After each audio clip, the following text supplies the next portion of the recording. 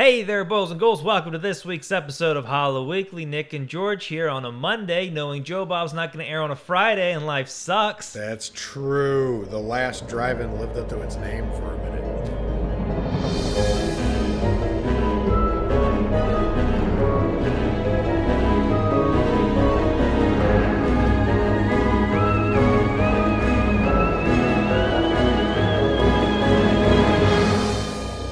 Dude, it's been a good season. That was a great season. It has been a really good season. It's really good watching something that's the people who are making it, it's so known to them, like so second nature, so habit. Joe Bob has been doing this for so long in its various incarnations, but also still tweaking it, still making it fresh, still, because this season feels a lot different than the first season.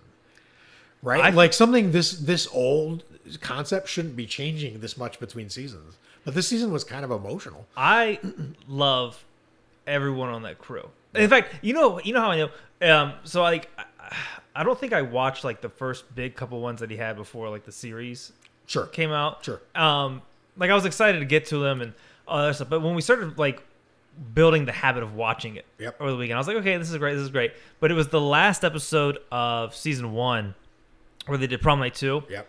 And I remember working on like film sets and being like, when I'm a director one of these days, I'm going to do this big thing to give a crew shout out, dreaming big, like it'd be great because everyone works so hard because I was a PA and that's the lowest of the low. So you're thinking high.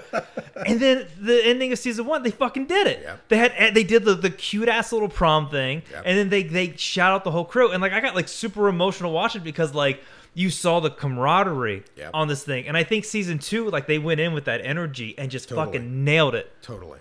And what's really cool about that is because you just articulated the one half that I was missing on what I was trying to explain was, so the casts in Ed Wood Productions also had camaraderie. But the movies were terrible. Yeah. So when quality or someone's working at a high level matches that, and then you get to see the camaraderie behind the scenes and they're doing really, really good work, and they kind of feed off each other because the power of that, you don't get to see those things presented in real time most of the time. Right. Most of the time you watch a David Fincher movie and then you watch a documentary about the making of it 10 years later and you realize the cast was having a great time, but you don't know the cast was having a great time while you're watching the movie. Right. With Joe Bob, that Prom Night episode was great. Mm-hmm. He was on all cylinders. The trivia, the intro, the fact that they went with that movie itself, the explanations he gave in between, like all of it, he's working at such a high level and Darcy's doing great stuff. And then to have it get emotional, like, or do something really cool at the end of it, after you just experiencing something really good, makes it so cool. And the fact that he did it again at the end of this season, like, I love that that's the trend. Is like you end it on I'm not sure Frogtown matched up. Well, no, not the movie. No, Frogtown. So like. We watched the first movie, and then Frogtown came on, and I was like, my friends are online playing games. I'll play with them, and I'll have this on the second monitor. And then I just kept like looking over at the monitor, going, "Is the shit I'm seeing really, really going down?" Yes. But then after that, him ending it on this like, it sort of reminded me of like whenever I see these like Rod Serling kind of quotes, like they're touching on like. It's just a very emotional ending that you don't get in any other. At the end of Creep Show, the creeper's not going to come up there and be like, "By the way, boys and girls, times might be tough." But exactly right. There's no message like that, and it's really hard to do something as emotional. It's weird to be talking about The Last Drive-In and talking about how emotional. No, it isn't even starting to get weird. Wait till you hear what I'm about to say. Go ahead. But it's easy for people to do something like that, and it feels ham-fisted, yes. And it's sort of like, oh my, like whenever like those celebrities come out with a video, not like they did that last one, they were taking accountability for racism. That's like, the opposite of what you want. You're like I just see actors who like want to just have their image on screen for more time. Like if you want to do change, just do the fucking change. Like we believe you. Yep. But when he talks like about like the season 1 was the prom thing, giving a shout out to the crew, and the fact that like they had the few drive-ins come out and then the season 1 and it was like super successful, like that celebration at the end, like we were just talking about Star Wars celebration, like it felt kind of like that, like it this totally is like did. Everyone gets a medal. But in season 2, hearing about the ride that he's been on, like I was almost thinking like they should just make a movie right. about his journey, because the way he was talking about it was so story-like and it was moving. So interesting. And like, you know, we had a side podcast of this podcast called Criterion, which was classic movies, but Criterion Collection was the category for that. Right. So the movie that Joe Bob tells the story at the end of the metaphor for the thing where he goes, I can only tell this the plot of a movie, is Sullivan's Travels, which is a Criterion Collection film, right? So it kind of butts up against this podcast because, I mean, that's if you picked a movie from the Criterion Collection, we're automatically going to like you. We did a whole podcast on it. Mm-hmm. But the fact that he was explaining that kind of through the metaphor of a movie, first of all, it's perfect for him being like the movie obsessed. Mm-hmm. Like it's like he's made out of movies, right? Like it's his fundamental ingredient. That was also great. But the other thing is that there's a real sadness to what he does, right? Like, and he's honest with it. He's like, there's this melancholy tone underneath a lot of what he does, which is it really, in a weird way, it reminds me of Elliot in Big Lebowski, the mustache cowboy. Oh yeah, right? Because there's a sparseness or a sadness in the thing, and when he was like. So here, you know, it makes me sad. I love The Last Drive, and it's continuing. And he's like, when I look back on my journey, like, I thought I was going to do something with my life.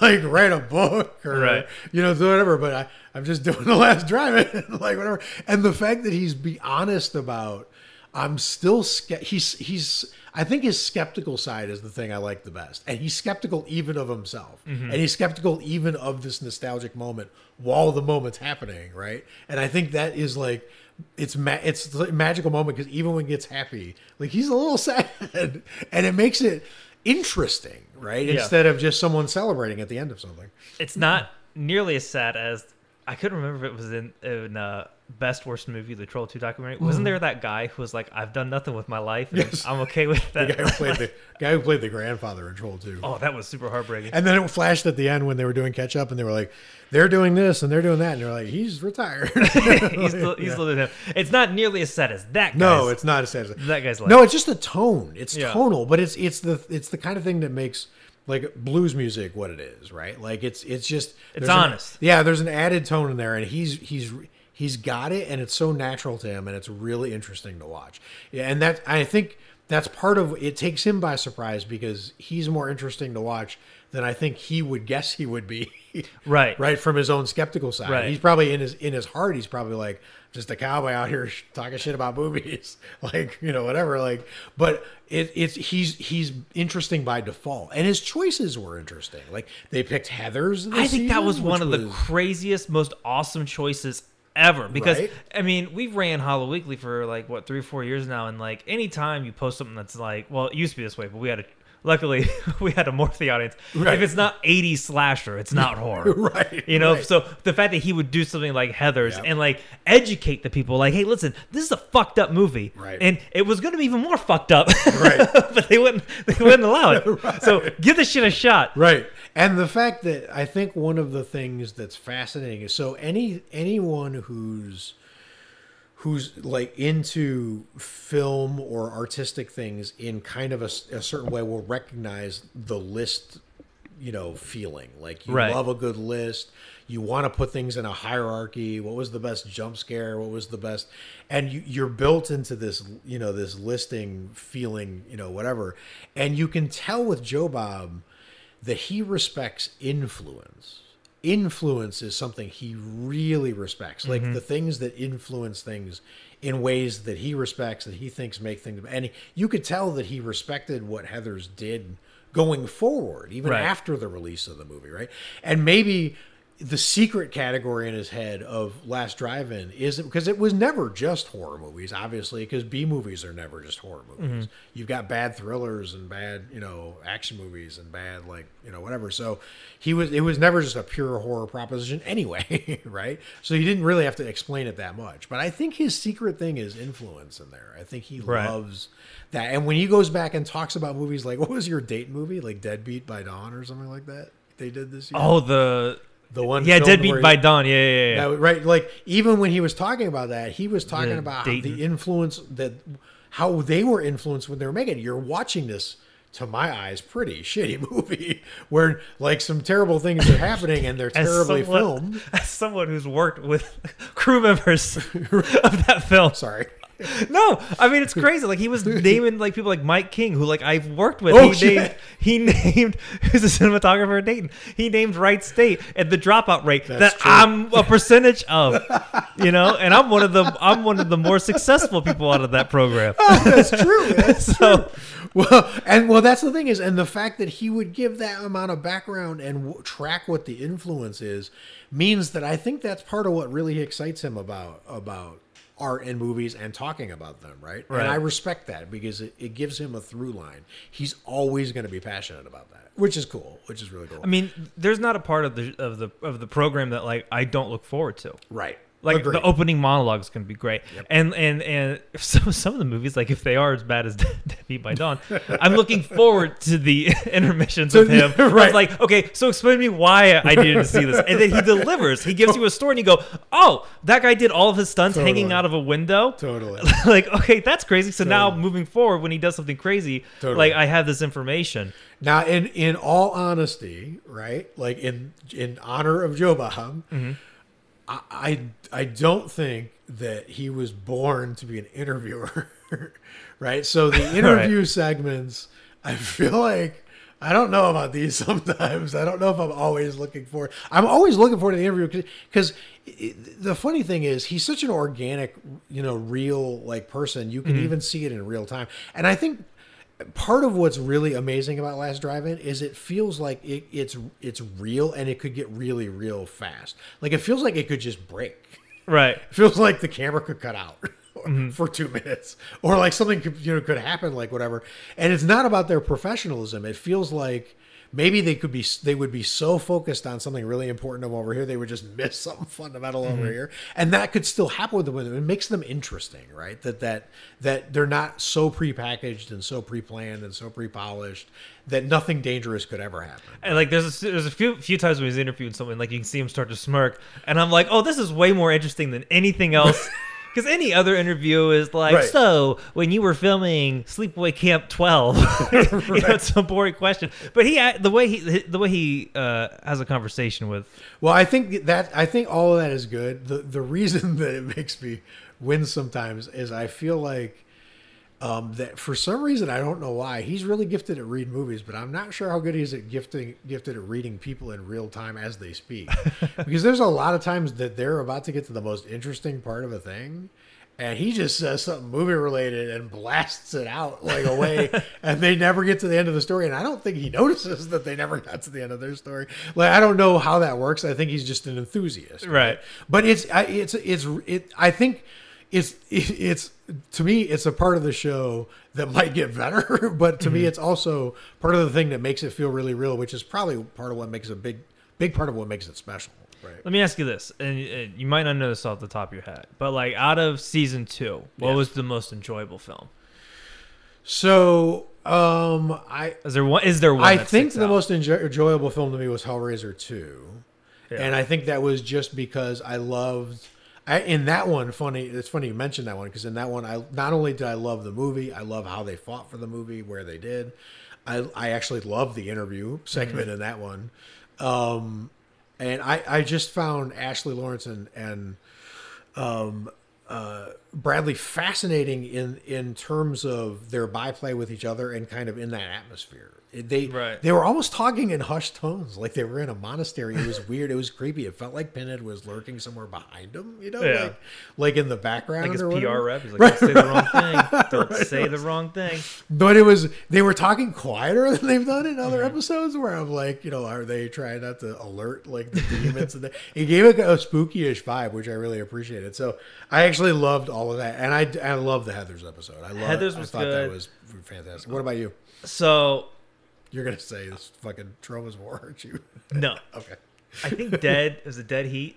Dead Heat. Oh, yeah. That would have been my other. I think Dead Heat's my number 2. Yep. I think Dead Heat was really fun, really interesting. And it's so weird because who's the guy that was in it? He's like a political dude now. What's his fucking name? The jacked sidekick. Yeah, Joe Piscopo. Yeah, Joe Piscopo. After watching that movie, I started seeing him pop up in places, but it was like political shit, and then you're like, oh no, Joe Piscopo, oh man. But then like he would say some dumb shit, but like he kind of has that voice and that look to himself. You're like, I kind of forgive you, but like your views kind of suck, but like Deadheat was pretty cool. So I don't know how I feel about myself right now. No, but I think so. This is the reason why I think I am so enamored with The Last Drive-In. Yes, is because of the Hellraiser 2 Hellbound. Okay. I've never been a Hellraiser guy. Right. Never, ever been a Hellraiser guy. Never got into it. In fact, whenever I think of things that make me like, I forget who it was. Someone from like Bloody Disgusting talked about like wasting your money on Disney stuff, and then I was like, but horror fans buy Pinhead bobbleheads at horror conventions, right. And for some reason Pinhead was unfair. He was unfairly the target of my head because I for some reason I never got into Hellraiser. So for unfortunately Doug Bradley, right, that was it, right. Which wasn't really fair, to be honest. But because of Hellraiser 2 Hellbound.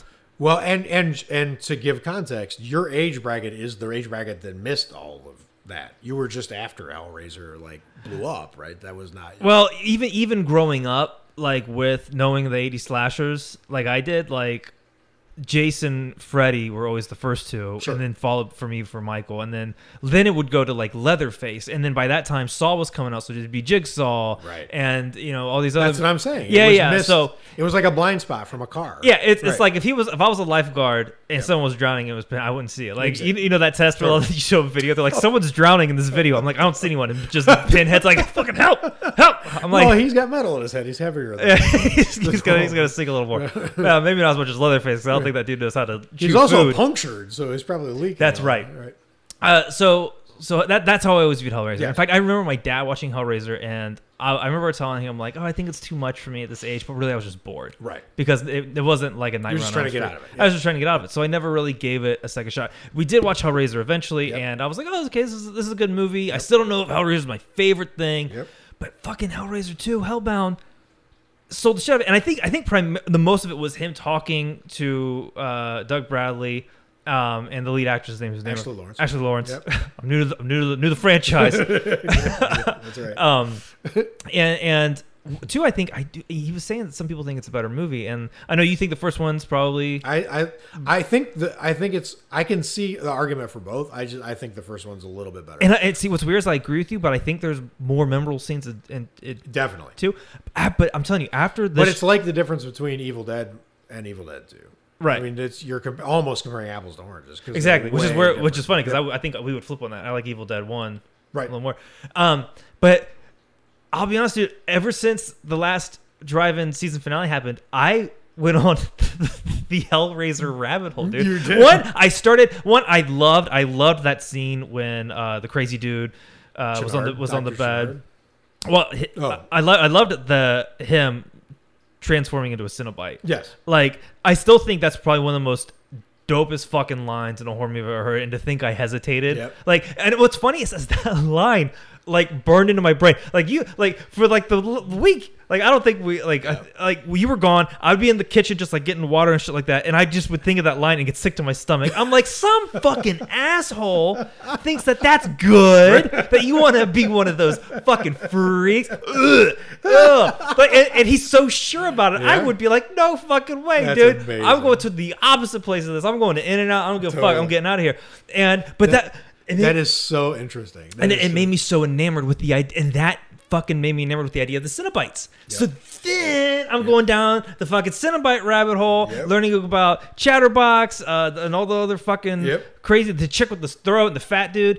You haven't even gone down the Nightbreed rabbit hole, which will happen next. No, so then I'm watching all this Hellraiser stuff, and I'm buying the world and the music. Oh, I think it was like 2 days after that, I loaded up the soundtrack to Hellraiser 2 on my phone, and I was like, before I go to bed, I usually make cold brew, so it brews for like 8 to 12 hours, and then I'll wake up, I got a big fresh pot of cold brew, and I went to go make it, and I'm pouring the water, and I'm listening to the soundtrack, and then I just went, I have to fucking stop. Like, I cannot continue. Like if it's scaring me. Good. Like, and like we were talking about this. There's few things in this world that like will make me be like, you know what? from horror films, like I gotta stop. And the soundtrack was one of them. Regan's face is one of them, and Hellraiser 2 Hellbound soundtrack, and that noise they use in the Texas Chainsaw Massacre, that noise. Those three things. And the degloving from Gerald's Game. Yeah, and the degloving from Gerald's Game. Yep. And so I just fell down this rabbit hole, and then I watched this video of Pinhead throughout all of his incarnations, even like on Simpsons episodes. And then what was interesting about that is seeing how Pinhead has been portrayed and how it's just progressively got worse. But then on the very last one, they sort of got one thing right. Here's real quick. Here's how you do Pinhead right. This is from my research from a new fan of Hellraiser. One, they have to come in with the force of a hurricane. Okay, you can't just have Pinhead running around doing shit. They have to come in there. There's got to be wind. There's got to be fog. There's got to be lights coming through the door. Number two, you got to modulate his voice, but not a lot. That's the key thing.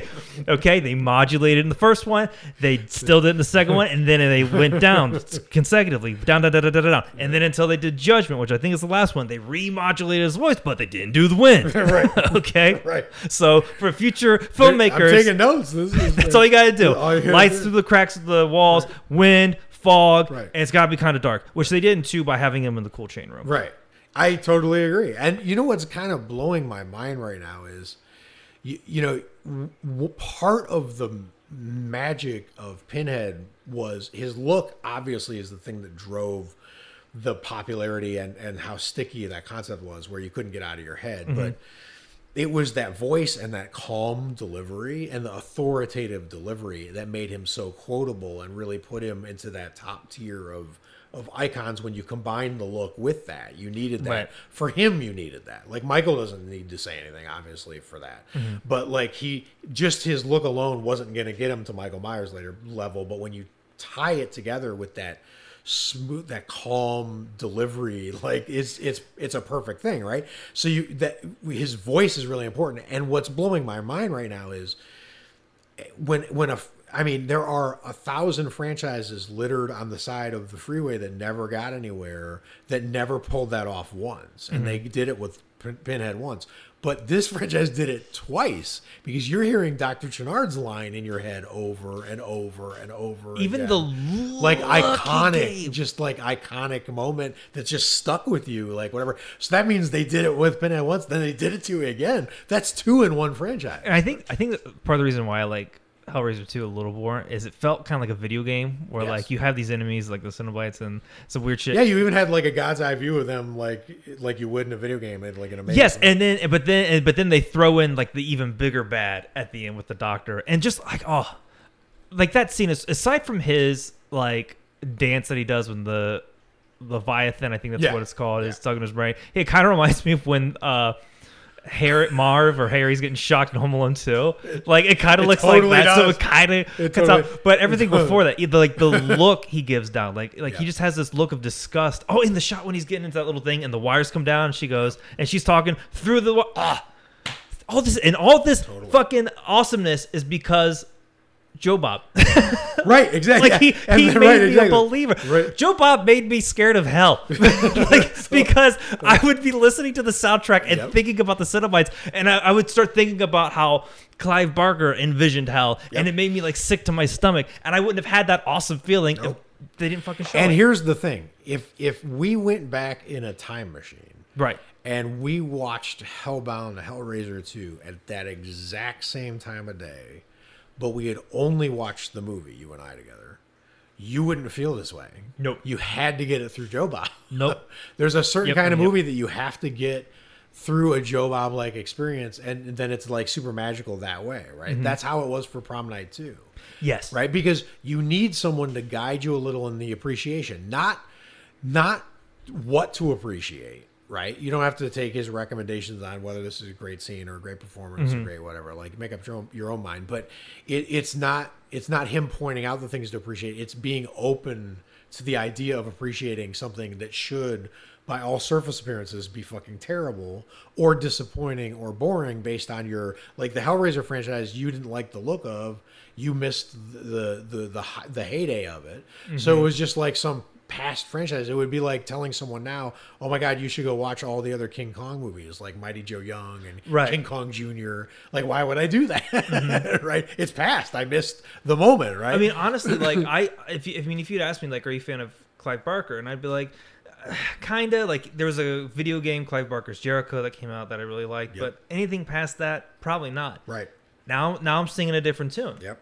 Exactly right. But you would have liked Hellraiser 2 if you'd watched it with me, but not through Joe Bob. But it wouldn't be like this, and you wouldn't be down a Hellraiser rabbit hole doing all this stuff. No, and I wouldn't be able to know how to accurately portray Pinhead. No, exactly. And right, exactly. And he is so good at that, and that is such a service to like a fan base that catches it and pays attention to it, because there's not a lot. There are other people who could do that. I mean, some people just have a knack. You don't know why. That's why, like, the guy who hosted the Inside the Actor Studio hosted it for 50 years because he just had a knack for doing it. Like the guy from TCM, Robert Osborne. Remember, he would like come on. He would just like name a movie. He makes me sleepy personally, but like.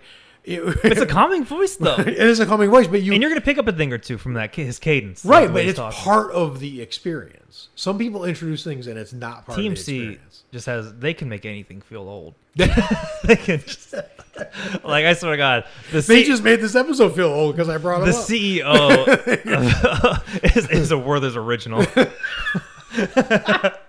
know what I mean? Totally. That's you know what I mean? Yeah, totally. But like, you know what's funny is we were. I think we were doing something for Criterion, and I ended up watching, or maybe we were just talking about movies, and I watched Martin Scorsese and Roger Ebert's best film of the 90s. Yes.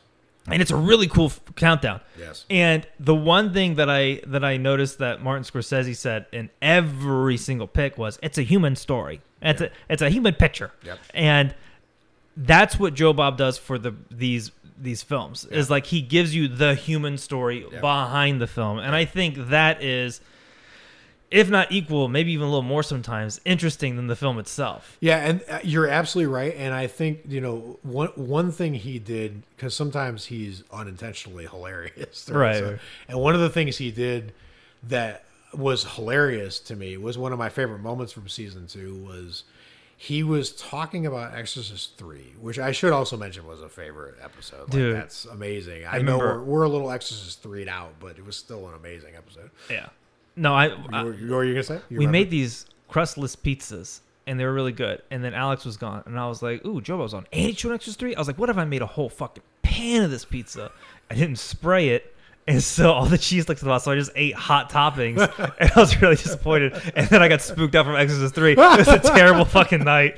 I was scared and hungry. Not one of your favorite episodes, no, Joe Bob was my only comfort. Yeah. Well, Exorcist 3 is one of the very few movies from its era that can still terrify you. It's still unsettling. You don't think it is, but then by the end of it, you're like, oh, I feel something different. Yeah, no, that's a movie that stays in the room with you for. Anyway, I didn't mean to cut you. No, I wanted to know. But so the thing is, there was this moment in this movie when it cuts back from one of the transitions. Like, obviously, when it cuts back from the famous jump scare scene, he tells you all the info about the jump scare and all that stuff, like you would do, right? Then it cuts back from this one moment, and he's talking, and then he just kind of rambles to a stop, and then he goes, "I should mention the score. There's no score." And the funny thing is, I think I should. It's like the framework, like a good guest would have, like a good host would have. Like if you're hosting a party, like I should have this for my guests and make sure the bathroom's clean and make sure I have food and like whatever. Like he's making this list in his head of what he should do for the show, but his list is off. Right. Because he's a weirdo. Right. So he's like, it would be like, oh, I'm having a dinner party tonight. You know what I should do? I should rent a rhinoceros. That's the structure of his brain. He's got the polite good side of it. He's like Dr. Jekyll, Mr. Not Quite.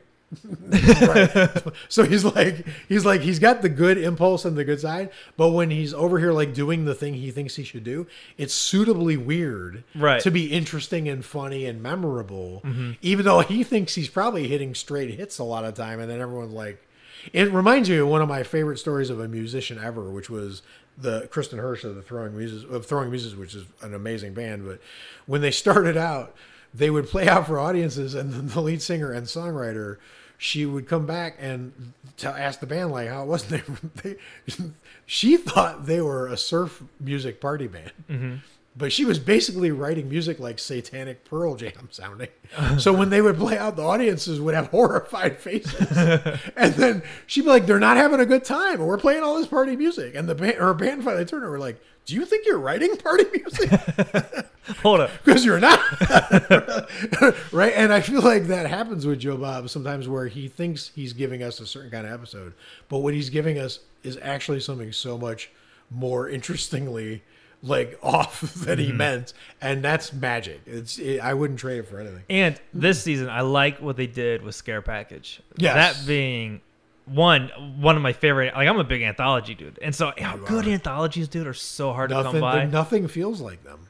Nothing hits like an anthology. But when it's right, oh yeah, I know. And Scare Package did it right. I mean, there's so many that just suck. Yep. Like, you watch it and you're waiting for that one, like that one story to just really like sell you on it. Scare Package did it like 4 times. Yeah, first of all, it sells itself out of the gate, which is helpful. Some of them start slow and then get better, but this one was hitting home runs right out of the gate. Matter of fact, most of the strongest stuff in the whole movie, I think, are front loaded. I think you see a lot of the good stuff. Even the ones that aren't that interesting, like the ones that I didn't really connect with, they're still not bad.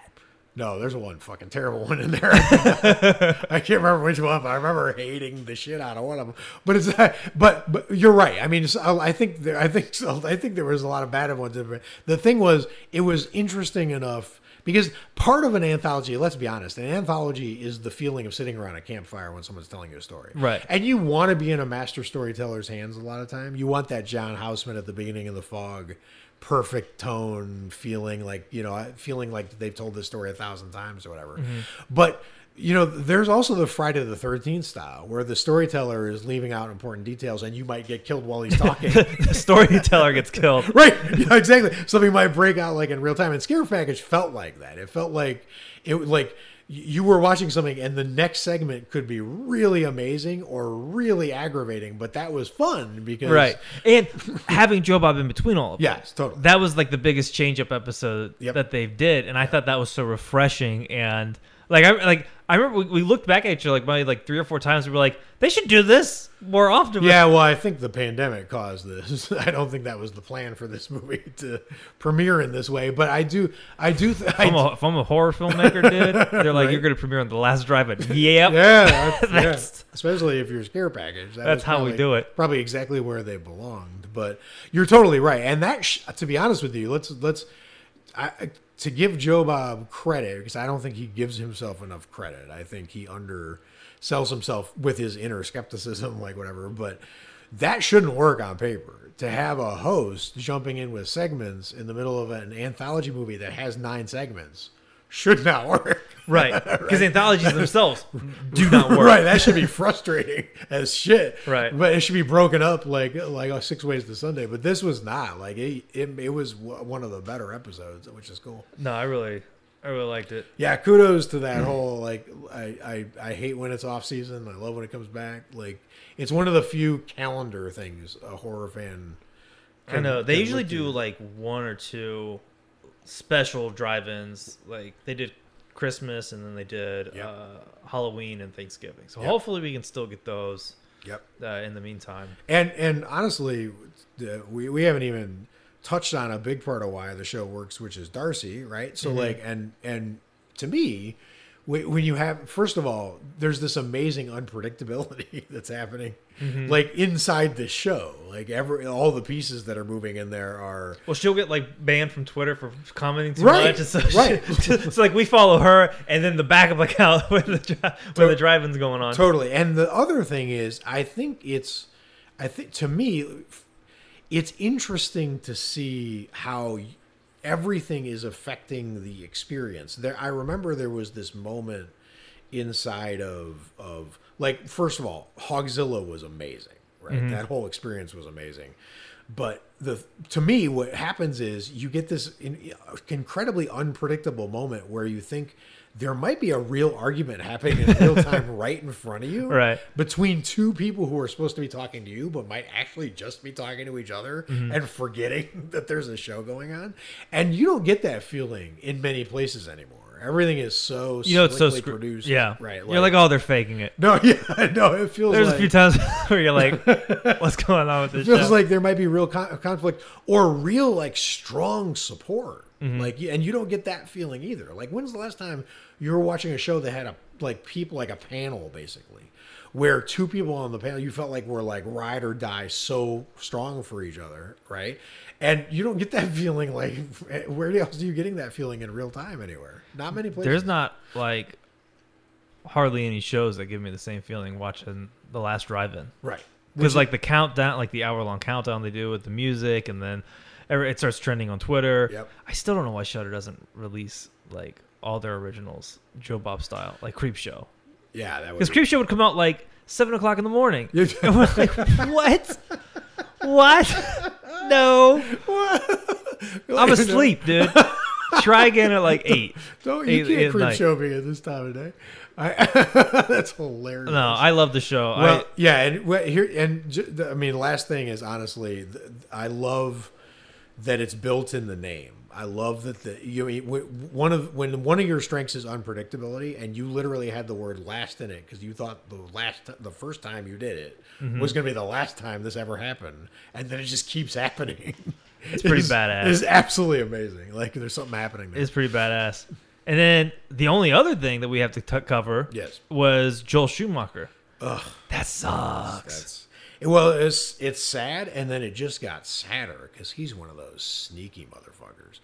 Like, I was sad when I heard about it. Then I started to look at what he really had done and what the movies I kind of forgot he was the person behind, and then I got sadder. Like, to get sad is one thing, but then the next day to be worse. Yeah, when Robin Williams died, you knew what was gone. You're like, all right, there goes The Genie, there goes Jumanji. Yep. Joel Schumacher, you're like, okay, there goes Lost Boys. Yep. There goes Batman and Robin. Yep. And then the next day you're like, Falling Down.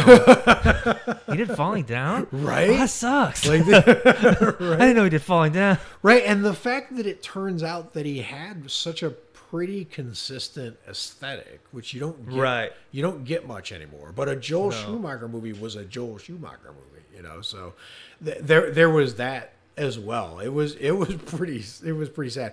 But he's before your time, so I mean, you kind of not really. I mean, I grew up with watching he was your Batman. Yeah, he was the Batman. So we grew up watching Tim Burton's Batmans because we already had those on VHS when we were kids. But when it came to new Batman, I had more Batman and Robin toys growing up. Right. I had his Batmobile. In fact, I was when he died, I was starting to think about. I was looking at all the Batman and Robin stuff, and I forgot how much Batman and Robin merchandise I had over those two movies. Shit. I had all the T-shirts, I had all the toys, I had Mr. Freeze. Wow. I even think we had the I think Burger King had cups, Batman cups. But we had those for 10 years after the movie came out. Yeah, like the Lord of the Rings one. We just kept even the McDonald's Disneyland cups. We had those, but I remember having the Riddler one and the Batman one. Yeah. So we had all that shit. In fact, someone even was on Twitter. There's a lot of people on Twitter. Was someone who said, controversial opinion, Batman and Robin is better than The Dark Knight Rises. And I know you love The Dark Knight Rises. Yeah, no, they're not even close. But I can see the I can see why. But in my opinion, if you I wanted to try to want to watch The Dark Knight Rises again. Right. I've only seen it once. I've seen The Dark Knight 12 times. That was such an interesting sentence. Yeah, I can't convince myself to trick myself to watch this movie because I just didn't find it interesting. Right. But I was like, if you ask me right now, Batman and Robin, Dark Knight Rises, I'm gonna watch Batman. Batman and Robin is so much more fun. But this is like comparing Jaws to Jaws 3D. Yeah, I know the scale of quality, diminishes. Right. But I think it's a testament. But that's to the not film obvious itself. with Joel Schumacher. I would argue that almost any movie. I would argue that Falling Down is considerably better than Dark Knight Rises. Right. Right. He was capable of those kind of heights. Right. And I think Batman Forever is actually way better than people first thought it was when it came out. I still don't have a lot of hope for Batman and Robin. They're still fun though. But I'll tell you this: I've only seen Lost Boys maybe twice. Right. but I've been to Santa Cruz. Actually, I've been to Santa Cruz twice. Yep. And every time I go there, I can't help but think of like fucking vampires, not. dude. And it's weird to be there. Right. Even like us, they're at that boardwalk. Yeah. And I'm still thinking of vampires Totally. when I'm there. But I'll tell you, it's funny you saying that because there are large categories of people and then there are small categories of people, right? Like the number of people on the planet who have ever been NFL football coaches has got to be like less than 1,000, right? Mm-hmm. So that's a pretty elite kind of set. And I think the myth makers, the people who made myths, like when you were in ancient Greece, like most of the people were like fishing and getting olives or doing whatever they're doing, talking to Socrates, making this gross dressing. I sent you a YouTuber tasting history. He makes dishes from like those times. Actually, wait, I think this was like a Roman fish sauce. Yes, but I can imagine it in Greece. Yeah, totally. I'm sure they had some terrible food, right? Yeah. So you have most people were doing that, but there was one person who looked up in the sky and was like, "That's where Zeus lives," and started telling the story about like Poseidon and we're still making movies with like people like Thor and like whatever, not Greek, but the same idea, right? So like there is a very small set of people who can make up stories and they become myths, right? Edgar Allan Poe was like that for horror, right? And Joel Schumacher with Lost Boys, that movie is mythical. Right. Like you made a myth. I don't care what anyone else says about you at any point. Like that's like winning the Super Bowl. That's like a ring. Like no one can take that away. Lost Boys was a myth for a generation plus, probably. Right. Mm-hmm. Like that movie had so many unforgettable moments and images and ideas and like. No, you're in a really elite group when you do something like that, and that's what he's done. So. And I think more important than all that, one for him, we probably wouldn't have Seal's "Kiss from a Rose," and that song is true legacy. That song is great, dude. I remember they were always playing that song in the Warner Brothers store. Back in the day, you remember the Warner Brothers? I do. They had like gremlins and shit. Oh my god! On the rafters. I can picture the whole story. You walk in there, da da da da da da da. You're like, there it is. That is so There's true. Seal. That was everywhere. So I think he spanned quite. So a lot. he gave us that too, and but he also gave us the completely. You know, you don't get to give this weird award as a description to a movie often, but. The Restless Falling Down. That movie is restless. That movie will not stay in one category or one, stance. Like when I first saw that movie compared to how I feel about that movie now, is so miles apart. Let me ask a question. Mm-hmm. When it comes to white dudes going angry, which do you prefer, Falling Down or Joker? Falling Down.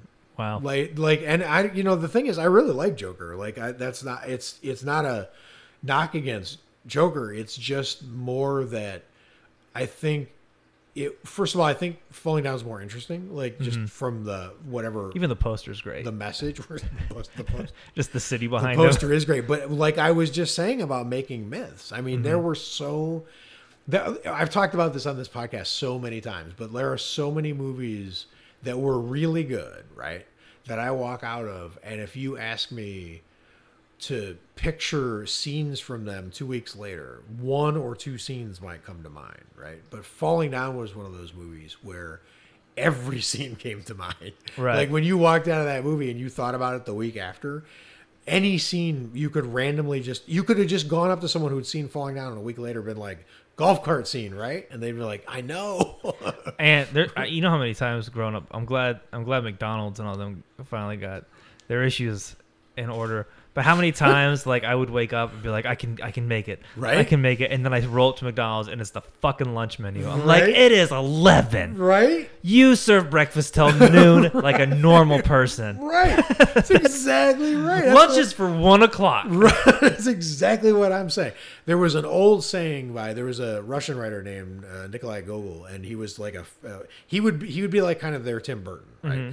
And they said about him that when you read his stories, your eyes became Gogolized, they called it. You saw the world like through his eyes for 2 days after you read one of his books. Right. Like he was the filter you saw things through. And I swear to God, like Falling Down, you couldn't go into a restaurant and get aggravated for the 2 years after you saw that movie without thinking of that dude standing there in that restaurant. Like the scene, movie just would just come into your head. Like it was an unstoppable force. So I gotta be honest, I can't even watch that scene without smelling like the fake cheese, right? Like the microwave biscuits, right? And get real hungry. I'm like, I'm starving right now. So R.I.P. So yeah, Joel Schumacher. Much late. That was kind of. It was really kind of an unexpected death too. It was.